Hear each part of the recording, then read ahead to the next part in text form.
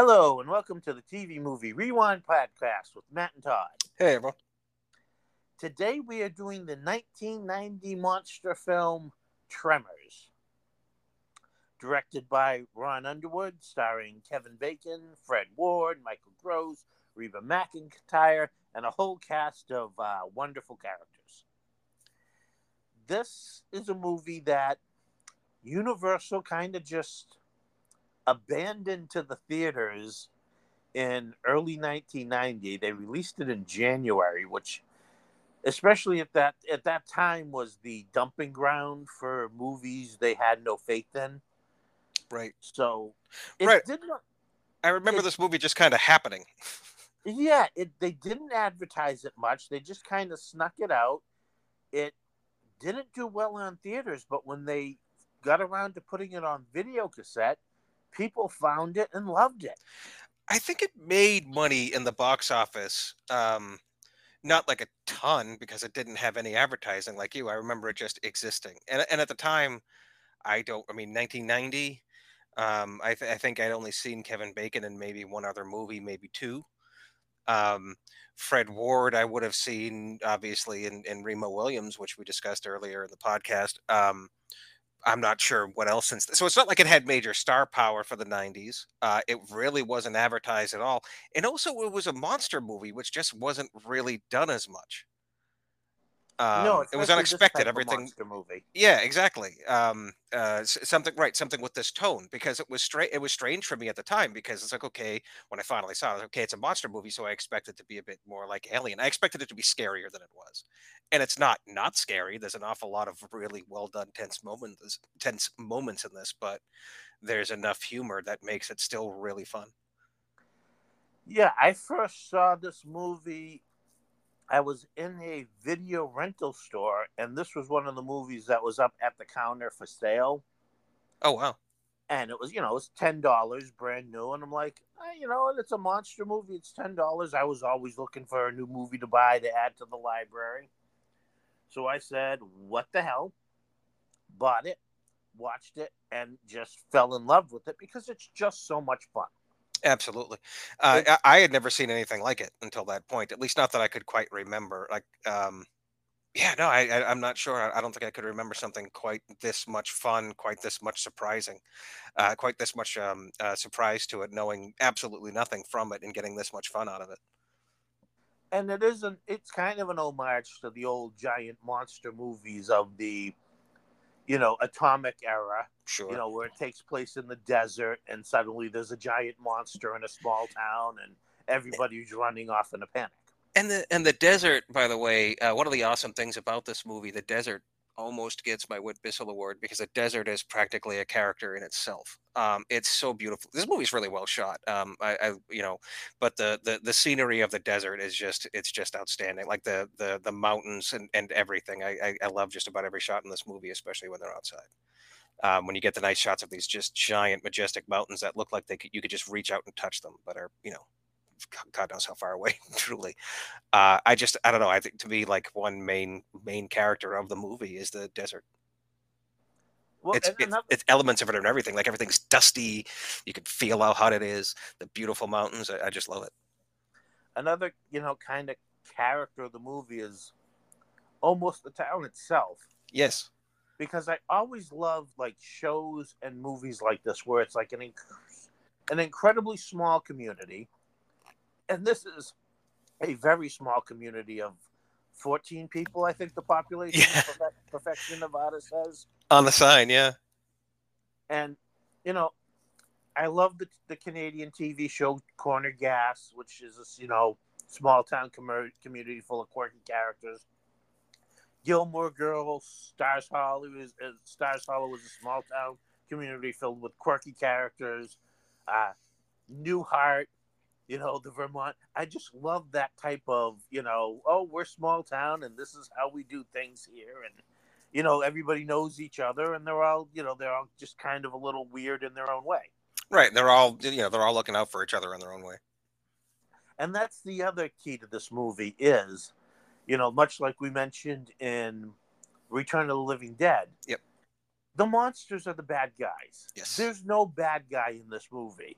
There's no turncoat character that, betrays the others and Right. pushes them in front of the, worms and is self-serving. I mean, there's some bickering and arguing, Sure. but that's to be expected. Sure. Everybody in this town, and it leads to some really great scenes. Everybody in this town is looking out for each other, and they risk their lives to save each other. Oh, no question. I mean, the most self-serving anyone gets is deciding how much money they're going to get from whatever this discovery is. Because at first they're just like, oh, we just when they finally discover the creatures are like remnants of it. They're kind of haggling over like the price to pay for it because they can see the gain in it. Because they're in the middle of nowhere, and the movie starts off with the two main characters, deciding to leave the town for better pastures.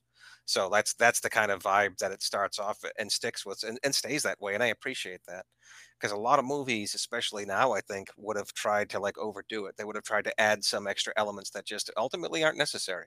In this case, you just take the characters for what they are, and what I like a lot about this movie, especially being a genre movie and a monster movie, is that the characters they feel very familiar, which is to say somewhat stereotypical, but at the same time not like insultingly so. They're all reasonable characters with reasonable choices, and the dialogue makes sense, and I appreciate like that. I appreciate that these are well written characters. And the one unlikable character in the movie, Melvin, It's fairly played by unlikable, yeah. Like in a fair, played but I by mean, it's Bobby in a fair Cannavale. way. But yeah, he still gets his moments that you kind of like him. He still gets Sure. these great moments in the movie, and he's a 16-year-old kid living in this nowhere desert community. Yeah, I can kind of see where he'd grow up to be kind of a pain in the ass. Absolutely. Like one of my, an example to me that, for those who've seen the show Dark Shadows, is David Collins. David Collins is such a pain as a kid, but at the same time, just a fantastic actor. And it's like the times where you feel the way you feel, it's the way the character is written, and you can just appreciate that with Melvin. So the movie begins, as we said. It shows us our two lead characters, Val and Earl, played by Kevin Bacon and Fred Ward, and they are basically the town's handymen, and they're setting up a fence for the cattle. For Miguel owns cattle, and they're just kind of putting up a barbed wire fence and discussing their lot in life. They go from job to job, even within their small little town, and they each seem to have more ambition. And there is, I don't want to say, there's kind of an Abbott and Costello, Laurel and Hardy vibe between the two. They're Um, almost, you can it almost hear it sometimes. Fred Ward looking at Kevin Bacon and saying, "This is another fine mess you've gotten me into." Yeah, like there is. I don't know exactly the right pairing for the dynamic because it's not like one is particularly dim-witted or troublesome, right? But they are distinct and different. And one shame, I guess, spoiler about this is that we don't get to see them again. Um, I would have even liked to see them paired up in just another movie because I think they worked really well together. I would like to see them buddy up in something else. Yeah, but it really works. I mean, Fred Ward does kind of play the older, wiser one of the Right. two. It's a more older younger dynamic, more like older and versus brash dynamic, but not like again he's constantly getting him into trouble or anything like that. Like there's a mutual respect there. Right. They're friends, Yeah. and Fred Ward is the one usually offering kind of the sage advice, and he's looking out for Kevin Bacon, who again isn't dim-witted, but doesn't really think things through, and is maybe a bit more impetuous. Well, yeah, but And also right away we see they have this little thing between the two of them where they're always doing odds and evens to kind yeah, of choose who has to do the crummier part of the job. right, right. They're roommates apparently. I mean, it seems like it seems like they live together. Um, and yeah, I just love their dynamic. I would have been happy to see more of that because they genuinely are looking out for each other. They genuinely do care about each other. A lot of movies, if a lot of movies might have made the dynamic, considerably different, even potentially even hostile. But later when the love interest appears, it's not a thing where it's like a love triangle or a battle. You know, No, um, it seems like Earl is genuinely happy. Val is finding someone who seems to be interested in him. well, yeah, Earl seems to be, like he He wants what's wants, something good for him. Yeah. yeah, he wants Kevin Bacon to find happiness and settle down with a nice girl. Right. Like he's not happy, but they're not jaded either, which I appreciate. No, no, but there's, like I said, there's two little things where they choose, throwing odds and evens to choose up, and they're also always like patting their pockets because one has the cigarettes and the other has the lighter. And if you Yes. Yes. Yeah. It's a if weird you dynamic. pay, if you pay attention in this movie, you will show they made a supreme effort in continuity to make sure whoever had the lighter at the end of the last scene has it at the beginning of the next scene. They do it's actually important to the plot, so they did an excellent job of keeping track of that. Yeah, the way this movie flows. I mean, these were all things I don't think I noticed, back in 1990, and probably not even watching it the couple of times since, until now, and we started watching it more critically. But the way this movie flows from scene to scene just works so well. They do an Um, excellent job of, I'm going to say introducing the entire town of 14 people, right? but they also, even without any real exposition, you learn who everybody is in this Yes, town and what they have to contribute to the town. yes. So, And no as one they get, seems out of place. No one's ridiculous. It's again, it's refreshing to see. yeah, they're all kind of, they obviously have chosen to live in the middle of nowhere in this isolated small community for their own reasons, but they get along and everybody has a job. Like Right. Val and Earl are the handymen, you know, Right. You get the impression they basically keep the town running. and one of the things they're discussing at the beginning of the film as they're driving along is like, "Oh, wait, what's our next job?" And Fred was like, "It's Wednesday, so we got to do Nestor's trash today." And he doesn't want to do. Kevin Bacon doesn't want to do the trash. He's like, "Oh, Bert Heather's place is closer. Let's put their linoleum in and do the trash tomorrow." And of course, Fred Ward, who was thinking, like, no, if we don't do the trash today, we don't get paid today. You got to think of these things, Valentine. Here it is Wednesday, and I'm already thinking to Thursday. It is Wednesday, right? Yeah. You do get do get the feeling that kind of place and that kind of life, like it's pretty easy for one day to blend into the next. Yeah. Well, and then again, this establishes that Nestor obviously runs a salvage landfill in Yes. their little community. Probably because we never see Bixby, but Bixby is the nearby. I don't know whether they don't really refer it as the big city, but it's the nearby town. It's like the Y- more established you get place. the So idea. It's the next like population outpost. Yeah, like where like there's actual services, like a police station, probably. so it wouldn't surprise me if Nestor, gets money from Bixby to take the town's trash and dispose of it. Yeah, good point. And so as it cuts to them working on the trash, they keep talking like, "Man, we got to do something more with our lives," and each arguing like, "Well, you're the one holding us back." Well, no, you're not. And then it cuts to them, of course, their next job where they're emptying a septic tank, and unfortunately, the pump they're using busts, and they get an unpleasant shower. Yeah, I think for years I thought that was oil. I'm not sure I ever really It, realized what that was. Fortunately, it does look like oil. If you don't know they're doing it, cleaning out a septic tank. Yeah, It's nice because it makes it like it's gross, but it doesn't feel or look gross. yeah, they don't overdo it. It really looks Again, like it they are stands being for sprayed itself. with oil. You could, for all you know, think they were like, oh, maybe they were pumping oil into an oil furnace, but no, Yeah. it was unfortunately a septic. Uh, you know, this is also where we first meet Melvin, the obnoxious teenager of the town, played by Bobby Jacoby, who's my Whip Bissell Award winner, specifically because he is playing the unlikable character, the character probably nobody really wants to play. And he does a great job of you want to smack him, but then at other times you just want to kind of like, tussle his hair and say, "All right, kid, go on." Well, eventually you get like, this is how he deals with this trauma. This is who he is. But again, at the same time, you can appreciate that the reactions are based on how well he is acting the part, Well, and also for many and that's years, worth appreciation.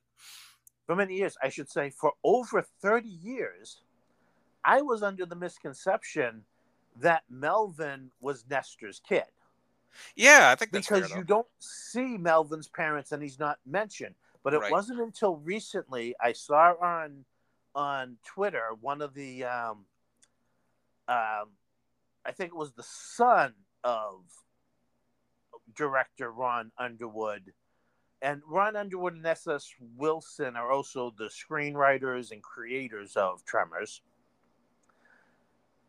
There was a scene that explained that Melvin's parents are off in Vegas.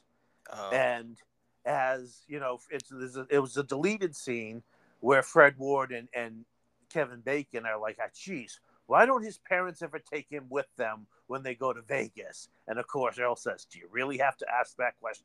right, It's right. a minor scene, but it does, for years, it just like, why is this lone kid in the town? No, his parents are away for a weekend in Vegas, apparently.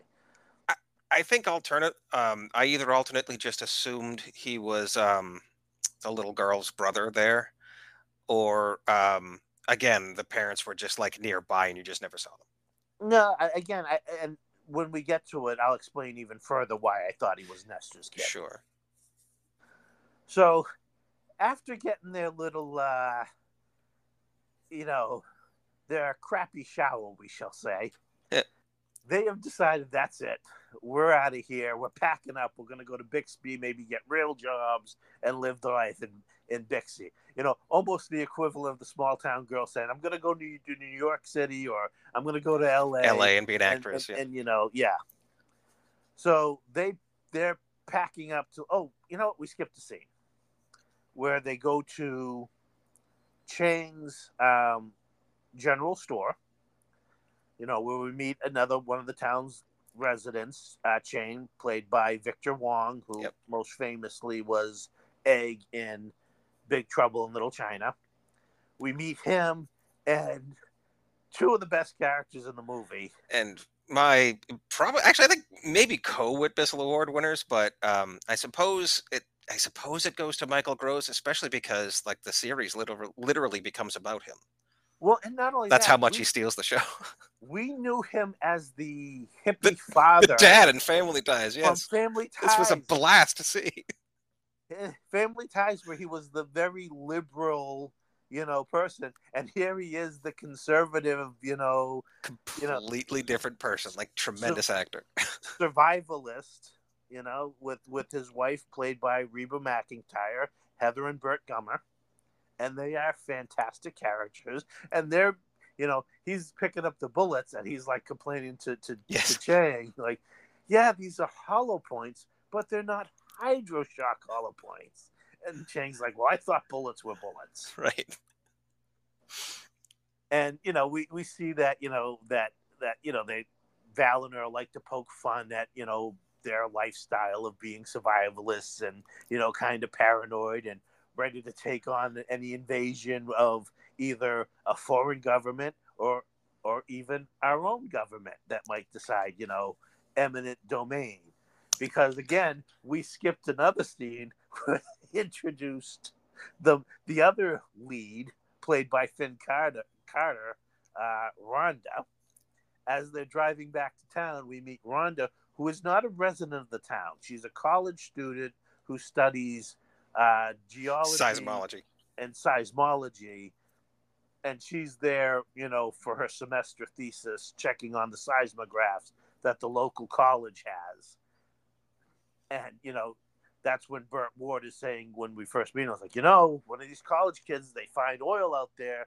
Next thing we know, the government's knocking at our door, eminent domain. I mean, And he's not they wrong. poke fun at him, like, you know what? If you don't settle down, Burt, you're going to die of a heart attack before you have a chance to survive World War III. To which he laughs. Like that's the thing. Like Bert, he is what he is, but he's got a sense of humor. Yeah, Like, he's like I not a said, monster. He's paranoid, but he's not a monster. and we learned that this community, you know, as much as you know they may get on each other's nerves, they do care about each other. They Right. do look out for each other. Right, because like Bert could have, especially now, like Bert could have been played as like a real bastard, Oh yeah, and you don't really know for sure why he's there or what he does, but he's clearly got money. I mean, you get the impression he's there well because again, he's clearly preparing for some sort of like disaster.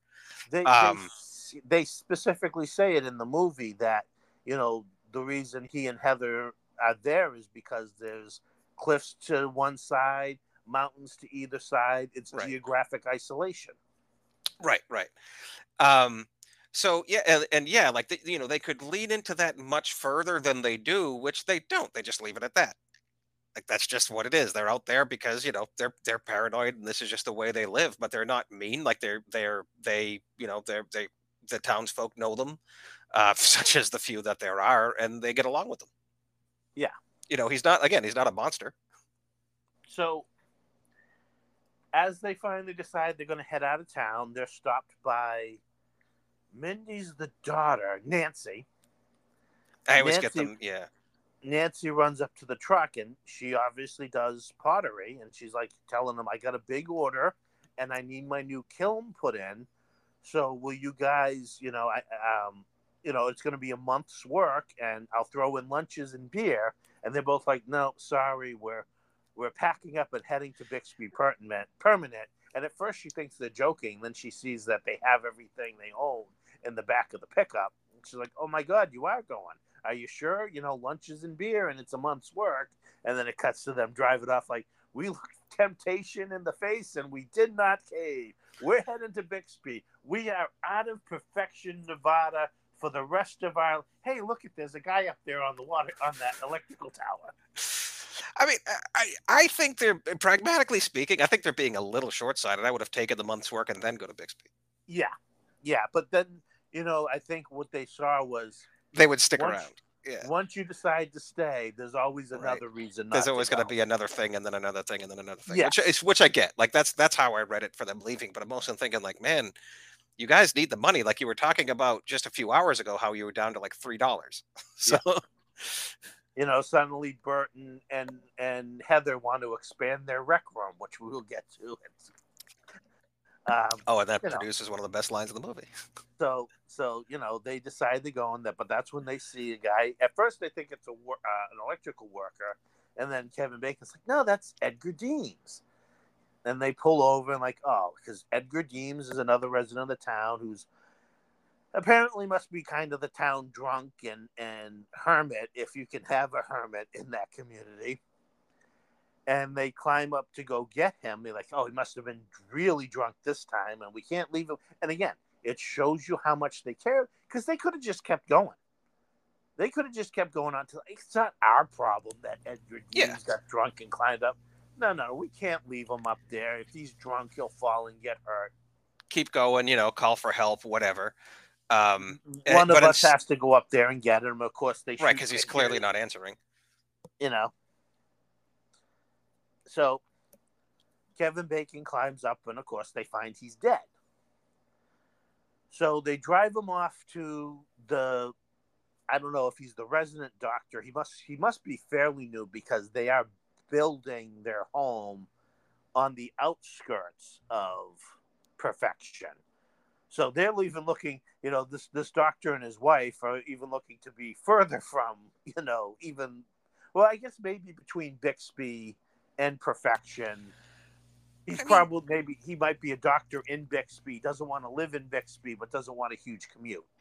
you know, it may not be for anybody, but like again, I see this the beautiful scenes shot in this movie, and I'm like, I get it. There is like Well, a they certain calling to it, you know. they do later discuss the stars and how Yeah, beautiful it is, it's like I get it. and we know Bixby is 38 39 miles away Yeah. from Perfection. So if he's halfway between Bixby and Perfection, a 20-mile commute isn't that big a deal. No. No, I mean, you figure there's no traffic. I mean, that's further than us to Boston, but depending on the day and time, it'll take hours to get there. Right. And let's face it, there's not going to be much traffic between Bixby and Perfection. That's what I'm saying. Like 40 miles is, I mean, it's a decent trip, but yeah, it can't be too bad. So they bring the body of Edgar to the doctor, and they're like, well, what did he die of? A heart attack? And he's like, well, that's what I thought at first, but no, he died of dehydration. And they're like, dehydration? Doesn't that take a while? He's like, yeah, as many as 3 or 4 days. And they're like, so he climbed up on the electrical tower and then just died of thirst? And they're like, yeah, it doesn't make any sense, but that's... And meanwhile, the dead body was holding a Winchester rifle. So after they've established that, and they continue to try to get to Bixby, they're discussing it. Like, somebody had to have chased him up there, and Fred Ward's like, who chases what? Somebody who wasn't afraid of a Winchester rifle chased him up there? And then what did they do? Camp out down below and wait until he died of thirst? This doesn't make any sense. And, they drive a little further, and that's where they come to old Fred, who was a sheep herder, and they see all the sheep have been slaughtered. Like, they just see, like, blood and body parts. Yeah, like something came through and just torn it all apart. Yeah, like, and they're running out there like, what the heck is going on? They're running around calling for Edgar, and they're like, this is strange. I mean, this is really strange. And they see Edgar's hat lying in the middle of the sand, and they pick it up, and there's Edgar's head underneath it, which scares the heck out of them, of course. And they go, it's a gruesome sight. Yeah. And we know as the audience that he was sucked underground, but they assume it's his decapitated head. So they run back to the truck, and they're heading back to Perfection to warn people. They pass, a road crew on the road yelling like, be careful, guys. There's a maniac around somewhere cutting people's heads out. Look out for yourself. And they take off back to Perfection. And then again, we see the road crew like, well, what was that all about? And they continue working, and the guy on the jackhammers into something that bleeds, and, they're both killed by the, again, at this point to us, unseen monster. But again, we know it's an underground monster. Right. Because we're getting shots, evocative of Jaws. Only slightly above ground, because that would make more sense. Yes. There isn't much to see through dirt. Which, as the screenwriters and creators have said, that they did base this on one time. They were just, sitting on a rock, and one of them was like, what if I couldn't get off this rock because there was some sort of land shark that, had me trapped up here? The genesis of the movie. So they get back to Perfection, and, basically the town hall is Chang's, general store. And this is where we meet Miguel complaining to Chang that, I'm not accusing anybody, but some of my cattle are missing. And again, we know as the audience, they're probably being attacked by the, as they will be called, graboids. Yes. Val and Earl come storming in like, we need to use your phone. Somebody killed old Fred. Old Fred's dead. Yeah, it's worse than Edgar Deems. Edgar Deems? What happened to Edgar? Everybody's confused. And, they're trying to call... This is all in one day. Yeah. Well, all in a few hours. Right. So they're trying to call the police, but, Chang, your phone's dead. I didn't do it. We know the lines are down because of... And that's another... Well, we'll get to that. We know the lines are down. So now the entire community that is there is together, and they're trying to discuss things like, they think it's a murderer. They tell Nestor, says, Val, Earl, you got to get your butts to Bixby, and you got to get the police on here, and you got to step on it. Like, consider it stepped on. So they go driving off, and of course now we know that the graboids created kind of an avalanche in the hills that has now blocked off the only road out of town. Right. They at first think that the road crew had somehow caused it. Yes.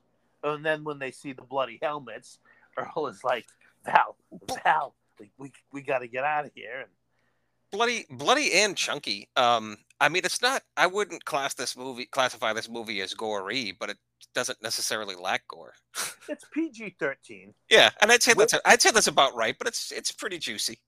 if you notice, there's some odd language choices in this movie Yes, where they will say some weird exclamations.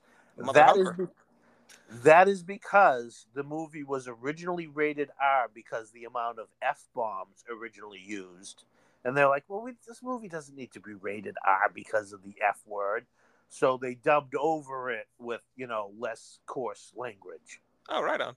which is why they use the term mother humpers and you know I mean, it seems at once out of place and also not.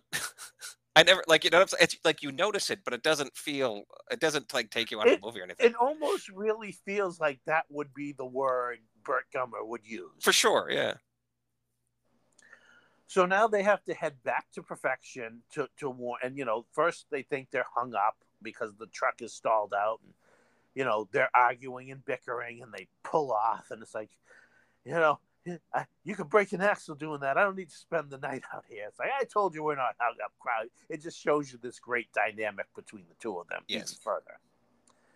They get back to Perfection, and everybody's like, what are you guys doing back here? And they're like, the road's out, and the crew are dead, and it's Mindy, the little girl who we've seen mostly on a pogo stick, With listening headphones. to her headphones, and obviously trying to break some sort of record of pogoing. Because when we first meet her, Fred Wood's like, "Hey, Mindy, what's the count?" And she's like, 687. Hopping around on her pogo stick. Cute little girl. Probably about 8 or 9. So one of the two children of the movie between Yeah. 16-year-old Melvin and her. And again, this is a community of people who, for the most part, probably don't want to raise kids. And it doesn't seem like Melvin's parents want to raise kids. Right. Only Nancy and her, she very loving of her daughter.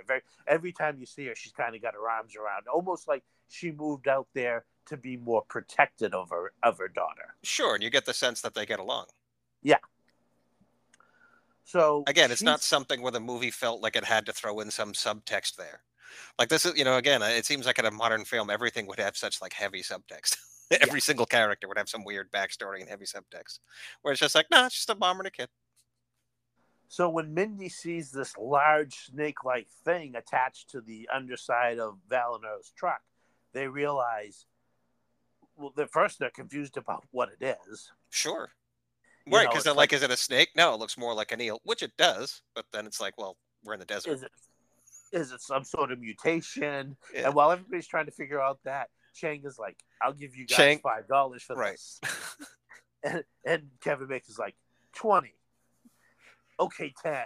15. Okay, 15. And Nancy's like, you guys, really? This is what you're concerned about right now? We've got dead bodies and obviously some sort of mutated snake, and you guys are haggling over, this snake thing. Well, plus the look that they give each other and the celebration they give after getting that $15 agreement, you get the feeling that they're going to start lighting cigars with it. Like they just made the big time. Yes. So now they are under the, like, if this thing stalled out your truck, it has to be really strong. And just one of these didn't eat up Edgar's entire flock of sheep. There must be a bunch of them out there. And we'll have to, Bert and Heather get instantly excited. We're going to set up perimeters. We're going to set watches. We're at war with these snake things now. So the town decides it's probably best if Val and Earl take a couple of Walter Chang's horses and ride to Bixby, since now driving to Bixby is out, to get the authorities. And they head out to do that on horseback, and they are attacked by the monster. The monster kills one of the horses and ends up chasing them. And again, this is where you really see the brilliance of the filmmakers, because they're being chased by an underground monster. And what they do is they give us these great visual cues of the monster's movement underground, either by fence posts being knocked over or a dust trail or all these other things. They don't have to show us the monster. They just use these neat little effects. Right, right, and it is very effective. It becomes the signature of the movie, and you do get the sense of knowing where it might be, which is kind of fun. Yes. So it's Chase and Val and Earl, and they come to this ditch that is probably some sort of drainage ditch. It's about, I would say, 6 or 7 feet deep and walled in by concrete that they have to now jump in order to escape the monster chasing them. They don't fully make the jump, but the monster chases them, rams itself into the reinforced concrete, killing itself. And as they're celebrating their victory, like, good thing we killed it before it got anybody else. Rhonda shows up, and they start digging this thing up and looking at it. And here's the other great thing about Rhonda. In the old movies, Yeah, Rhonda, being a college student, would know everything. right. Here, she uses her knowledge to try to come to conclusions, but when they're constantly asking her these questions, she's like, I don't know. Right. Why does everybody keep asking me? Why do you keep asking me? She says to Val at some point, You which know, is it's greatly delivered, and it's like, and you immediately you're like, yeah, that's a good question. Actually, why would she know? and when they dig up the monster to get a better look at it, they're all like, Fred Ward's like, Rhonda, you ever seen anything like this before? And Yeah, Val, very sarcastic, of course, Earl. We all know about him. Just nobody's told you. right. And Rhonda basically starts making the point, like, wow, I mean, this is just incredible. No wonder my seismographs have been going off all crazy. I mean, this thing was setting off seismographs all over. And then she stops and she's like, guys, according to my calculations, there's at least 3 more of these things, because I got this seismograph over here going off at this time, and at the same time, 3 miles away, there's another one, and then there's, yeah, we'll take your word for it. And, where's your truck? We got to get back to town again to warn people.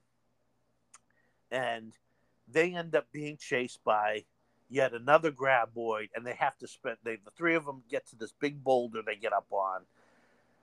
There's a great scene where they're all talking and coming to, conclusions about things. And Val and Earl not Val and Earl, Val and Rhonda get, a little lovey-dovey, all to the smiles of Fred Ward. And they realize, even though they've waited up on that rock all night, the graboid has been there waiting for them to come down. So they're like, well, that's why Edgar Deems never got off the tower. What are we going to do? We got to get out of here. Rhonda, where's your truck? Well, it's parked all the way over there. Well, maybe we can make a run for it. And this is one of my favorite lines, not only of this movie, but in any movie ever, is when Fred Wood says, running's not a plan. Running's what you do when a plan fails. I love that line. Yep. And while they're bickering, Rhonda comes up with, there was a fence being built nearby, and there's these big long poles that were being used to build the fence. And she's like, you know what? Let's just pole vault from boulder to boulder, and my truck's parked right near them, and that's how they make their escape, by pole vaulting. And again, it's a great scene, played to great music, because the music here, especially for the scene, is very light and entertaining. They make it to their truck. They make it back to town. And everybody's like, well, what are you guys doing back now? It's like, well, we got news. It's not a bunch of little snakes. It's a couple of giant monsters that are under the ground. They sneak up on you, and they pull you down under. And that's when they start making a plan of, okay, maybe we can make it to the mountains, to the old Jeep trail, and hike along the Jeep trail to Bixby to get help. Melvin, again, we always like to leave more for people to watch. I can't believe there'd be many people who haven't seen this movie, because it is a beloved monster movie. But I guess it depends on I guess it depends on a lot of factors. How old you are, what kind of movies you're into. I mean, I would imagine it might be on a list of movies folks would want to see if they knew more about it, for sure. Or perhaps it's on a list, but they haven't seen other stuff yet. But um, That's one of the reasons why I'm glad to talk about it. Because yes, it was known for it's sort of like Highlander in that if you saw it, you knew it and you really liked it. Like I don't know what many people who haven't liked this movie when they saw it. Unless they just weren't into it in the first place, in which case maybe I don't know why they've seen it, but um, it spawned several sequels and a TV show, so it's certainly popular enough. But I don't hear it talked about a great deal. Well, actually, and I'll point this out right now. Um, Michael Gross himself hosted a 7-part podcast called Tremors Making Perfection, which is about the making of Tremors. It's an excellent Oh, podcast. awesome! So if you're a fan, I recommend you seeking that podcast out. And it's about making the first one. Yes. Oh, neat. Okay. So Melvin has been screwing around and screaming like, "Oh, I'm being attacked," and everyone's like, "Oh, they just keep getting madder and madder," which he just keeps enjoying more and more. So he goes out, and they hear him scream again, and they're like, "That's it! I am gonna kick his ass." And Val's like, "Yeah, and I'm gonna help you." So they go storming out of Chang's store, and they're like, "Where is he?" And then they look up and they see him like shaking as he's climbed up the signpost. And Fred Ward's like, "Melvin, get down from there. I'm gonna." And that's when it dawns on him why he climbed up that post and is shaking. The 3 graboids all lead an attack on the town, and everybody goes running and scattering. Everybody get inside, get inside. Again, and it shows you the people like watching out for each other, and like, when Miguel is the first one to the door, he stops and looks back and is waving everybody else in. He's not just looking out for himself. Right. They're all inside, and Ron's like, everybody's got to be quiet. Everybody's got, they can't find us if we're not making noise. And that's when they all hear the telltale sound of little Mindy on her pogo stick. Yes. Making noise. And they all kind of head out, and they're like, "Mindy," but she's got her headphones on too, so she can't hear them. And they're trying not to make too much noise. And again, Val, not even thinking, goes sprinting off to rescue her as they see the dust trail of one of the graboids going towards her. He grabs Mindy at the last second, and they turn. They see the pogo stick is standing up by itself because the graboid had got it just seconds, or maybe at the exact time. I think it was at the exact time. Rescued her. And again, there's the attack, and everybody. Nancy and Mindy go running into their house. Nestor goes running into his trailer. Melvin heads into what seems like a tool shed. And Rhonda, Val, Earl, Miguel, and Walter Chang all end up in the convenience store. When the soda machine starts making noise and rattling, which again, brilliantly, they established this earlier in the film. Yep. That the soda machine was constantly, making noise. Yep. Chang wanted them, Val and Earl, to look at it, but they're like, nope, no time. No time. We got to go there. And Val's like, "Oh yeah, we always plan ahead our job, so we don't have to do anything right now." Right. Earl explained it to me. Great dialogue in this movie. It really is. Well delivered too. Everybody's awesome, but Kevin Bacon is having a blast on this. So they go rush into the soda machine to unplug it, but unfortunately they're just a few seconds too late, and Walter Chang is killed. And again, they all throw themselves at this. They try to rescue him. They're pulling at him. Yeah, that was a tough one. Mouth. And they're trying to pull him free. Nobody gives up trying to save this guy. Nobody stands back in terror. Especially that, because it's you think he's safe for a moment, and and Miguel is knocked roughly into the shelves when Chang is pulled underground, and Kevin Bacon is yelling at this thing as it goes away. They are so angry that another one of them have been taken. Right. There was some really gruesome, mostly in thought. Right. Like there's not, again, there's blood in the movie, but it's not like hyper gory, like you mentioned. It's PG-13. And just tragic attacks, and that's because all the characters, even the ones that you only know for a minute, are either likable or you don't know to not like them. You can identify with them. And even in light of all that, like it was, I don't know. Chang's is the one that Well, probably hit me the most. I want to point out we actually skipped over one of the scariest attack sequences in the movie, and I purposely did that this time as opposed to when we skipped over things previously. Mm. This time, I want to say I purposely skipped over one of the scariest attacks in the movie. So if you've seen it, you know what I'm talking about. If you haven't, it might be a nice little edge of your seat ride for you. Sure. So after Chang is pulled down and they realize that more monsters, they're going to come through the floor, Kevin Bacon sees that there's a hatch up to the roof, and they're like, everybody up on the roof. And as Miguel, Bacon, and Ward make it up onto the roof, Rhonda, who's up on one of the store shelves, get knocked over domino style. She ends up being knocked through the window of the store, and Bacon climbs up yelling, "Don't stop moving. Don't, you can get up." And then he looks down and you see she's not there. And then he quickly looks up, and right next to the store is the town's water tower. And Rhonda has made her climb. And again, that's another great thing about this movie is another movie might have made Rhonda a damsel in distress who can't, Right. No, she keeps her head. In fact, she kind of keeps her head better than anybody else in this movie. Sure. Yeah, or And yeah, they would have had it like, standing there hesitating, looking in each direction, tripping over stuff. yeah, no, it's a lot of her plans that help them, get out of this. No one really dies like dumb in this either. No, You know what I mean? It's a situation that they were just screwed. Like yeah. that's just how it was going to go. There's really nothing you could have done. So they're all up off the ground, and that's when they start yelling to everybody.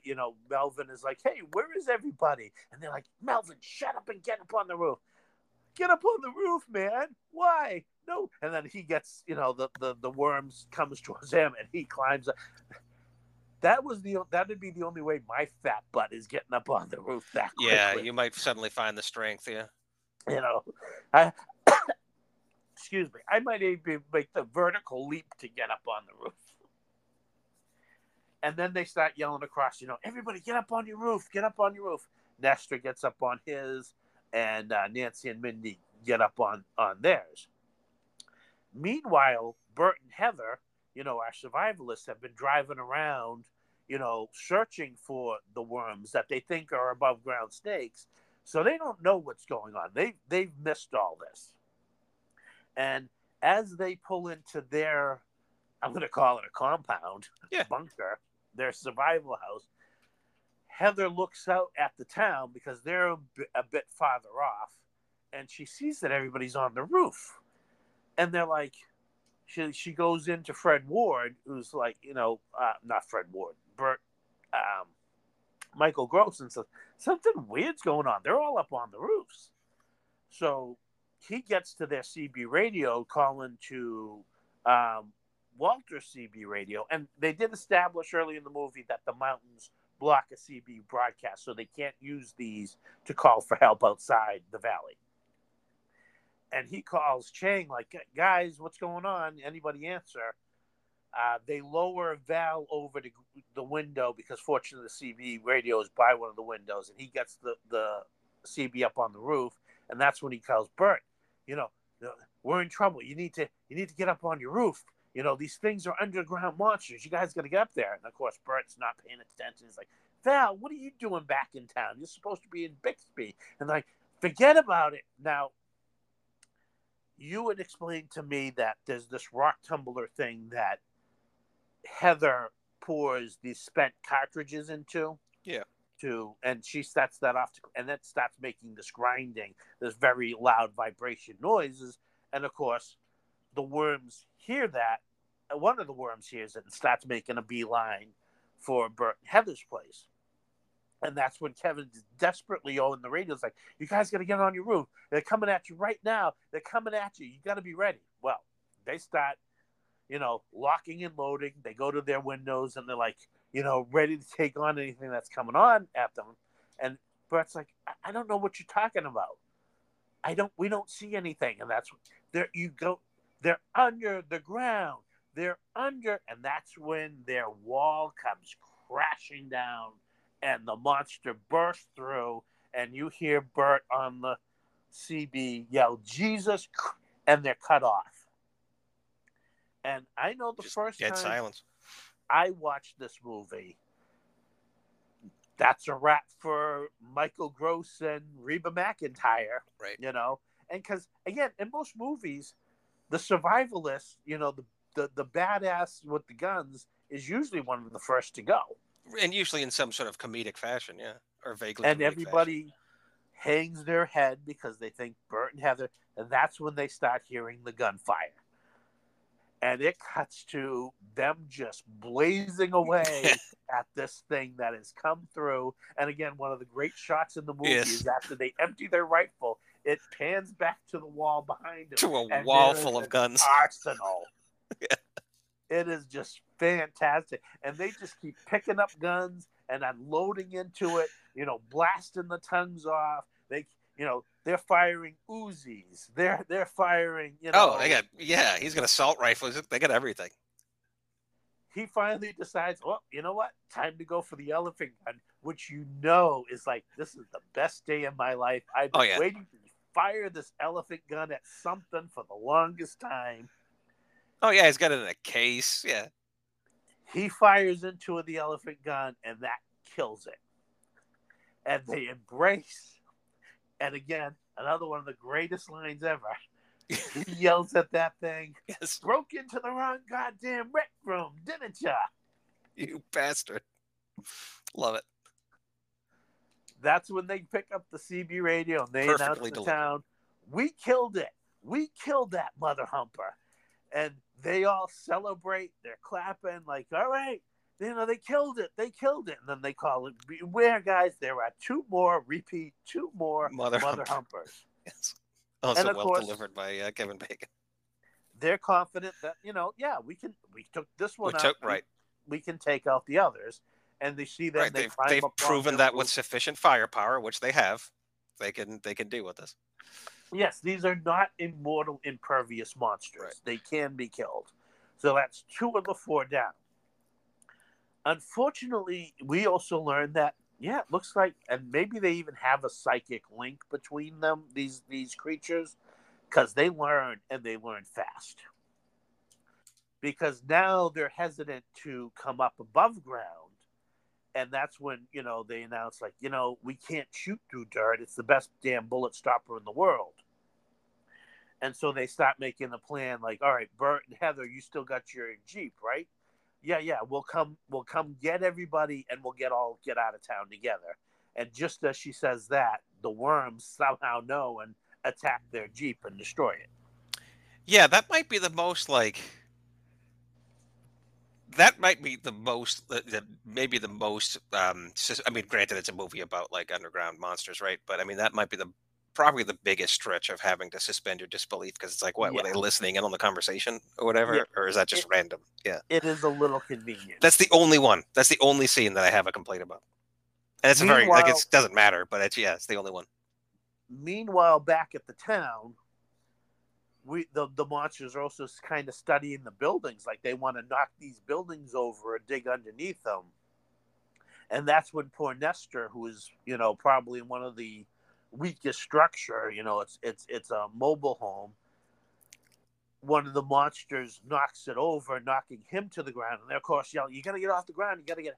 And this poor guy is panicked. He's just had his home knocked out from underneath him. He tries to get up on this big truck tire, but it doesn't do him any good. And Nestor is killed and pulled under the ground. And Melvin has a huge reaction to this, which kind of was one of the reasons I thought Nestor must have been his dad. Because this is when Melvin first really breaks down into tears and is yelling, you guys got to do something. You got to do something. Right, he's finally broken. Yeah. Yeah. Now, of course, it didn't have to be his dad for, that to break anybody, because even everybody else's, again, another member of their town has been taken, another member of their family has been taken away. Exactly. So now they come up with another great plan. They realize, you know what? We have this bulldozer tractor. The thing weighs over 30 tons. They can't lift 30 tons. There's no way they can. Right? We'll get on that, and we'll roll on out of here. And Miguel's like, well, we can't all fit on the bulldozer. Well, we got that old semi-trailer. We'll drag that behind it. All right, we got a plan. Yay, we got a plan. And then they look. Another great cut over. Tractor's like 200 yards away from where they are. Right, the camera sweeps and you can see that it's not exactly remotely close. Miguel comes up with a solution that right next to the building they're hiding out on is a little riding lawnmower. And he goes, you know what? We'll start that up. We'll let that go. And if they like that noise, they can chase that off while, you know, one of us goes to get the bulldozer. It's like, all right, we got a plan. And of course, Val and Earl both argue which one of them is going to run for it. And like, you know, Fred was, I'm better at driving. It's like, well, not while I'm around. Look, I'm younger and I'm faster. And he's like, I'm older and wiser. Yeah, well, you're half right. And they do their little, you know, shooting for odds. And Kevin Bacon loses. Like, well, I guess I got to go because I lost. Like, no, I won. I get to decide who goes. And as Miguel gets the tractor going off on its own, and they both the remaining words start chasing it, Kevin Bacon just kind of pushes them aside and makes a run for the bulldozer. And we get another exciting sequences as he's almost there when the riding mower falls over, and then the worms turn back and start chasing after Kevin Bacon. And they tell him to stop, just stop. They won't find him if he can't make any noise. But you see one of those tongues up there, you know, swinging for his leg as he's leaning. Very tense. He's like up on one foot. Yeah. They all start. Even Melvin joins in of making the noise to distract them. You know, again, they're going to put themselves in kind of more danger to make sure. I mean, again, they're rescuing themselves by rescuing Kevin Bacon. Sure. But, you know, they're stepping up, which is important. Yeah. And Melvin could just be like, well, they're making noise, so I don't have to. But no, he joins in. They distract the monsters long enough for Kevin Bacon to get the bulldozer going with the trailer. And, you know, everybody's jumping on board and rolling out of town. And they're rolling up on Bert and Heather, who are preparing for war. They are building pipe bombs, packing ammo. And, you know, when they get there, they're like, all right, come on, let's go. We got to keep moving. And you do get the sense of their excitement. Like this is, they weren't sure what it was going to be. Certainly didn't predict this, but they were definitely planning for something like this. And much like a couple going out for a night on the town, instead of saying like, which tie should I wear? Yeah, right. Honey, which rifle should I use? Right. They're discussing the ballistics. Yeah, it's great. So they gear up with all their stuff and they start heading off through the desert towards the mountains to safety. Unfortunately, again, we learned that these things are smart and they dig a trap, which because the tractor's slow as this ditch they dug. And now they realize, okay, they're not going to last long in this little trailer. They got to make for this huge boulder of rocks not too far away, too far to run. But as they're attacked, keep saying Fred Ward, Bert Gummer, Michael Gross, throws one of his pipe bombs over the side, and that makes the two worms scatter. And at first they think, oh, that must have scared them. And that's when Rhonda's like, no, the noise. They're so sensitive to the noise. I don't think it scared them. I think it hurt them. You got another bomb, Bert? And he's like, oh, yeah, I got you covered, Rhonda. And you got this huge duffel bag of them. We're going to throw a bomb that direction where we want to run. When it goes off, they're going to run away, and that'll give us time to make it towards the boulder. And, you know, everyone's like, all right, yeah, she's got my vote. Let's go for it. And Melvin's like, no way, man. They're fast. They're going to get us. We're not going to. And Gummer gives him this huge, do you know what type of revolver it was? I didn't pay that close attention to it, but I'm going to guess it was like a 357 or something. Yeah. And he hands it to Melvin. This will make him think twice. And Melvin's face lights up and is like, all right, we're going for it. So they throw the bomb. Bomb goes off, scatters the two monsters. Everybody goes running for the boulders. As the worms turn out, Melvin pulls out the gun, and he didn't give him a loaded gun. No, click, click, click. Yeah, Bert, Bert's not stupid. They keep running. They get to the boulder. Everybody's okay, and he's like, Bert, you. There's no bullets in this gun. Got you moving though, didn't it? And it's this real great look at. I mean, again, Bert could have easily He was said, so all right, satisfied Melvin, with himself. Melvin, you stay here. We're all going for it. But no, he's like, yeah, take this, and we're going to run for safety. Yeah, the look on his face when he realizes that when he notices that Melvin's figured it out, that look of that self-satisfaction, it's a blast. What I also appreciate too is the fact that Bert handed him a gun that he knew wasn't loaded, which of course Melvin later confirms. But if you notice, he opens the cylinder to check anyway. Yep. He's not reckless with his gun. Nope. No, these are very responsible. They know what they're doing. I thought that was an interesting touch. Like, he clearly opens the cylinder to check anyway. But I'll tell you, more than anything, it was Melvin's reaction to that hammer going on an empty chamber that really nailed, like, he's the Whip Bissell Award winner here.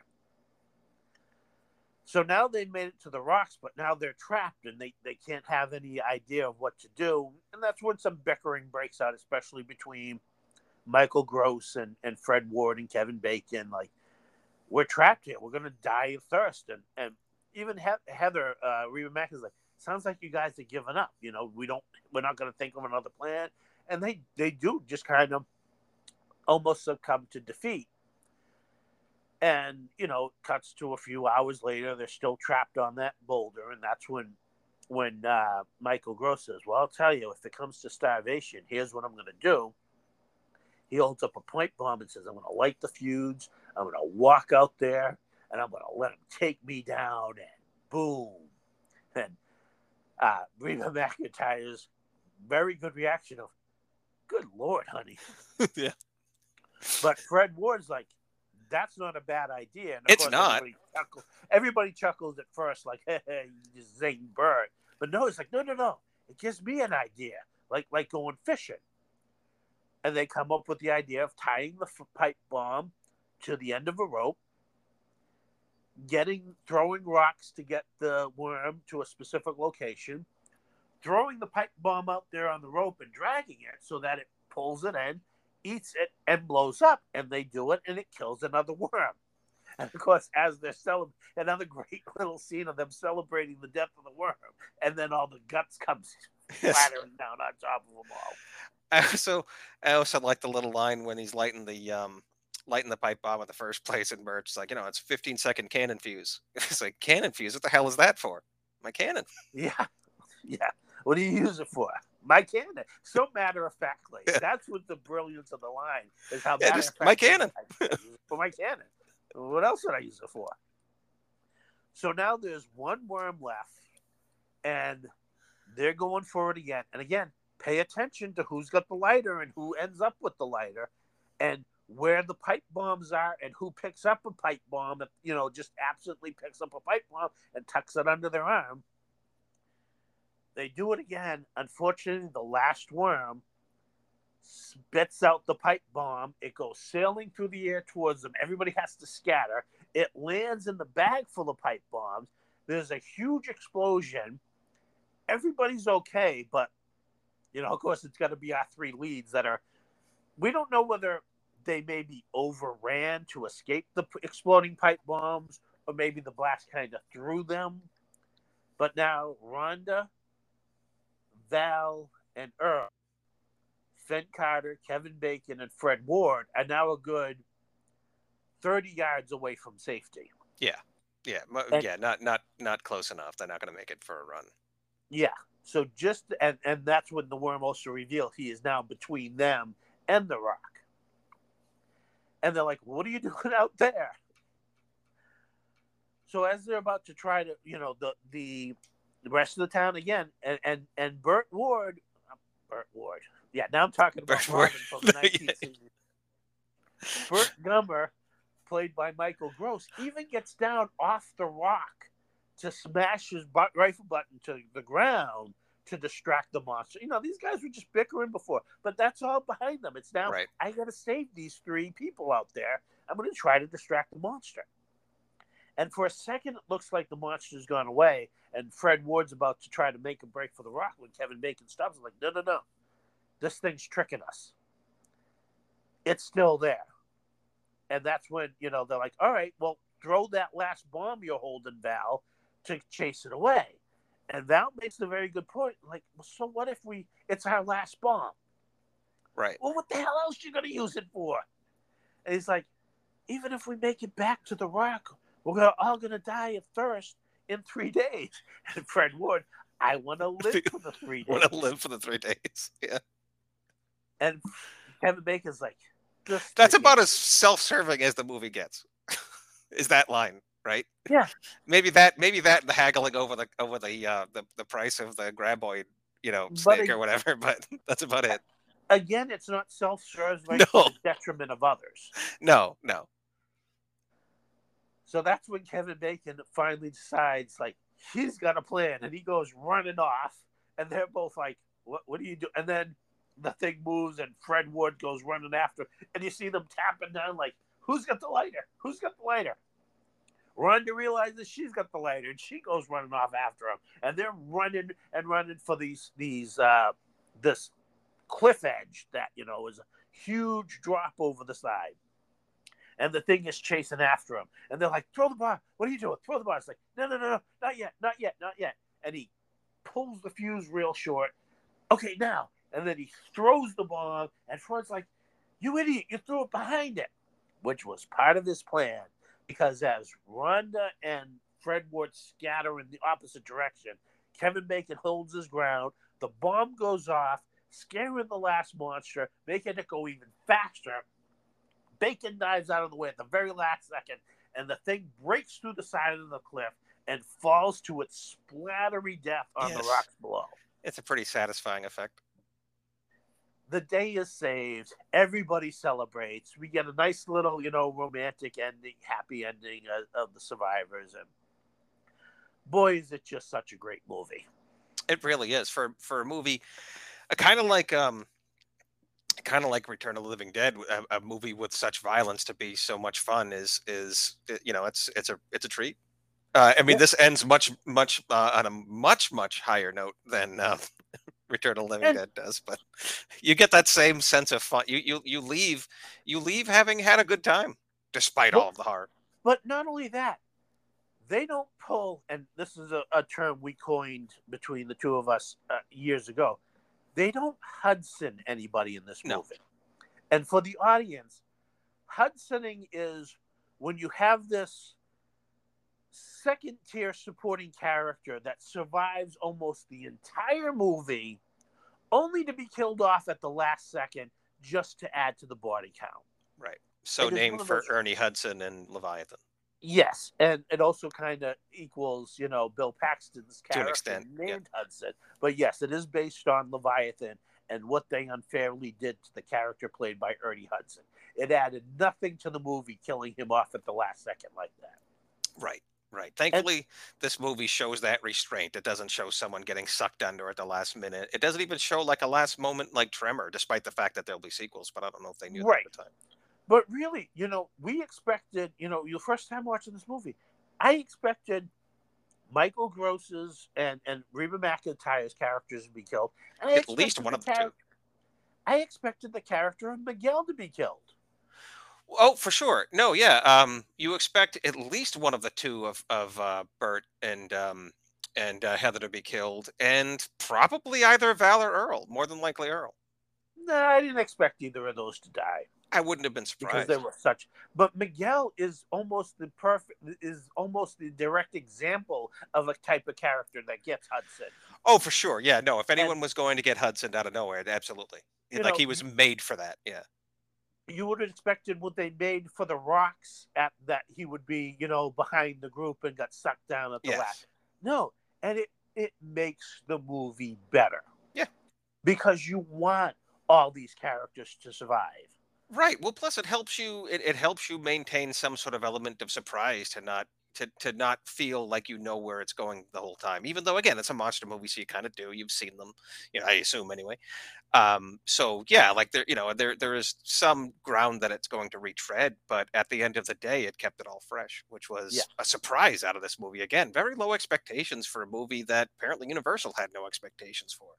So going into it again, not knowing much of the cast, really not knowing much of it at the time, and even not being sure of like really a monster movie, like I don't even know the last time I saw a monster movie. I wouldn't call myself highbrow, but if I was going to watch a horror movie, it was probably going to be a slasher, right? Like I didn't even know where this movie was going to fit in line, but it's like, what the hell, you have it, let's watch it, and yeah, it's great. Which is obviously what Universal felt about it. Right, right. Like I But mean, where did it fit in 1990? I don't know, but I'm glad it was made. clearly, when it didn't make it to the home video market, people found it and loved it because 6 years later, we would get the first of six sequels. Now, Kevin Bacon doesn't return for any. Um, Fred Ward comes back for the first sequels, Tremors 2 Aftershocks, as does Michael Gross, who will go on to be the star of the series. He will appear in all the movies as well as the TV show that was based on this.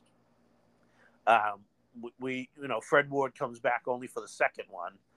Reba McEntire doesn't return because, as we find out in the 6 years between the movie, Reba has left them. The marriage did not survive the fall of the Soviet Union. It's a great line. I gotta see that movie again, if only to see that line delivered. The third movie is Tremors 3 Back to Perfection, where they return to perfection, and the characters of Miguel, Melvin, Nancy, and Mindy also all return, played by the same actors. That movie led into the very short lived Sci Fi Channel TV series, which again starred Michael Gross. The characters of Mindy and Nancy return, but they're played by other people.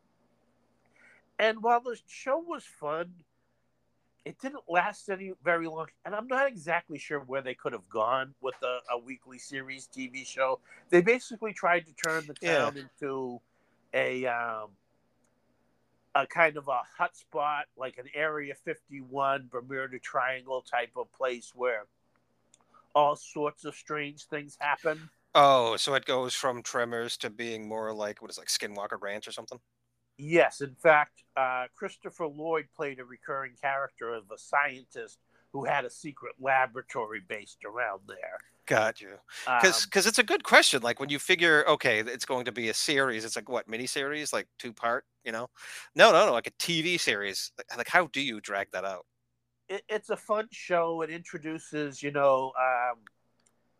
Walter Chang's niece takes over the store because he was killed in this movie. And, um, we get some new characters, but I like the show. It might have been able to go on a little bit longer than it did, but I almost think it's probably better that it didn't because it kept the show pure. And it's not like I love the TV show Sliders, but boy, did that go downhill fast. And I Got you. think it's better to have one good season than one good season and then three terrible seasons. Sure.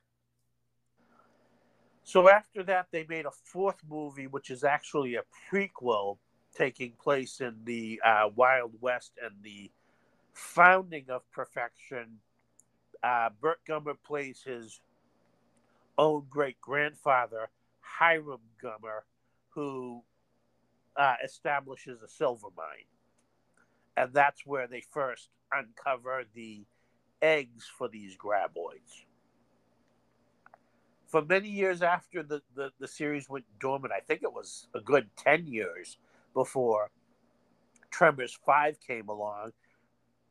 Michael Gross returns. Jamie Kennedy joins the movie series for 5 and 6. Uh, 5 takes place in Africa. Oh wow. It's really good.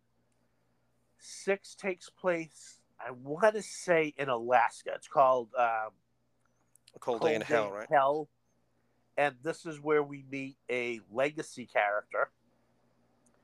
I really like Cold Day in Hell. It isn't as well reviewed.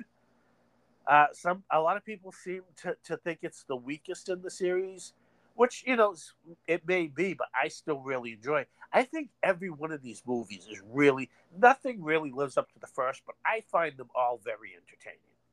That's impressive. That's The impressive. I think seventh, I've only seen the first three.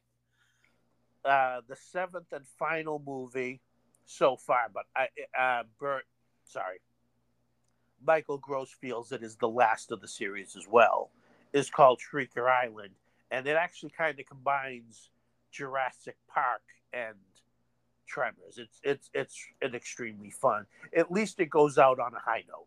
So it's already out and you've already seen it. Yes, I have all seven of the movies, Oh, right on. and I think I should pick up the TV series that's available on DVD as well. And you can get all seven of the movies on DVD in one pack all together for a really good price. In fact, I think you can get all seven of the movies in one pack for the same price as you would get just the first one. Just the So first, right. it's really worth it investing. This is a fun series of movies. Highly, highly, highly recommend it.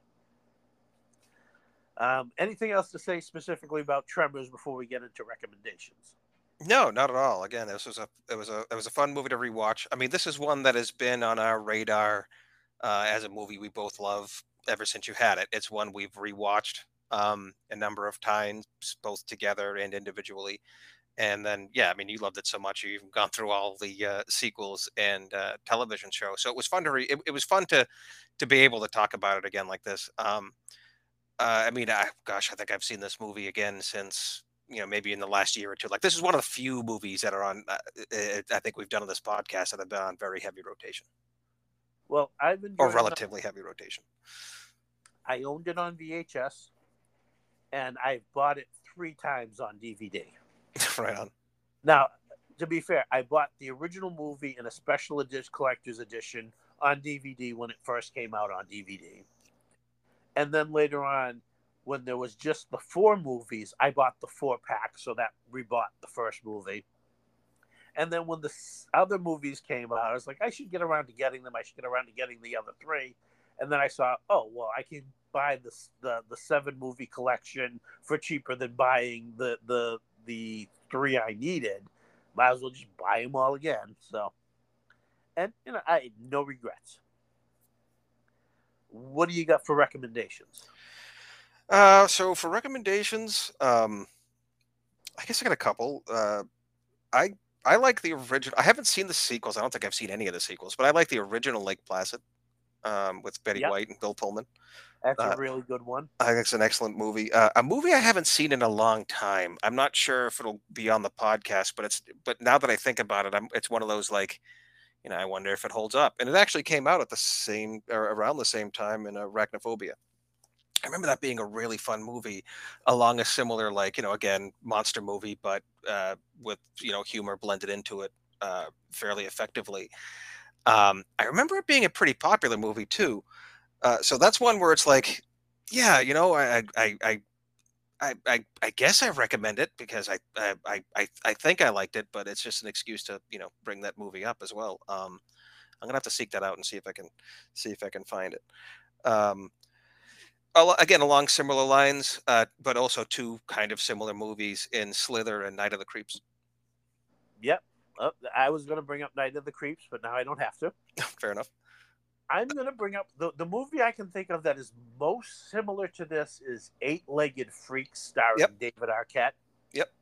A really fun giant spider movie.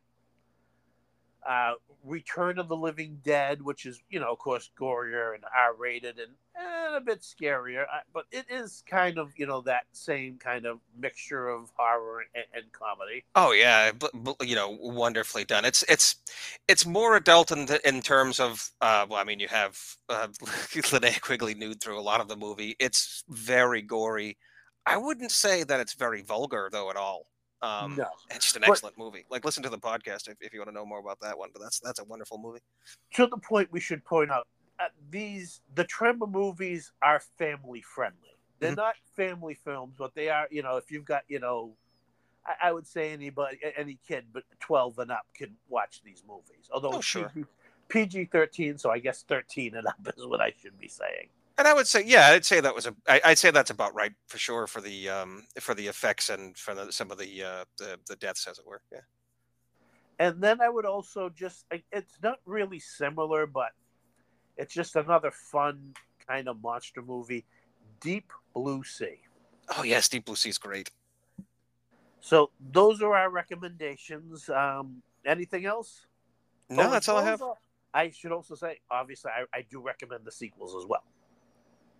Oh, do you have, we'll say, 6 or fewer degrees between this movie and Magnificent Seven? I mean, like 6 degrees of Kevin Bacon, the matched Kevin Bacon to the Magnificent Seven. Why not? I mean, It's it funny feels like how we have to, right? Like well, we it's should. it's weird how similar 6 degrees to Kevin Bacon is to our little thing. Yeah, it is odd. It's also slightly harder. It's 1 less degree, but I feel like it's only fair that you link Kevin Bacon to the Magnificent Seven. All right, well, I'll do Kevin Bacon then. Kevin Bacon was in Mystic River with Eli Wallach, who was in the Magnificent Seven. There you go. And who else did you have? You obviously had someone else prepared, but Yes, yes, I totally did. oh, did you? You I didn't? Okay. Yeah. Who else would I have done? Oh, I don't know. I figured maybe Fred Ward. Uh, Yeah, but I did Fred Ward when we did Time Rider, oh, that's right. and I did him again when we did Remo Williams. The adventure begins. You got one or? No, no, no. I figured you were gonna do the Kevin Bacon one. Oh yeah, yeah. All right. Well, with that, we're going to remind you, as always, you can follow us on Instagram and Twitter at Movie Matt Sorois, all one word, MovieMattsirois. And you can look for us on Facebook at the Movie Asylum of the Weird, Bad, and Wonderful. As always, we thank you for listening and hope to have you back next time. Thank you, everyone. Stay gold, people.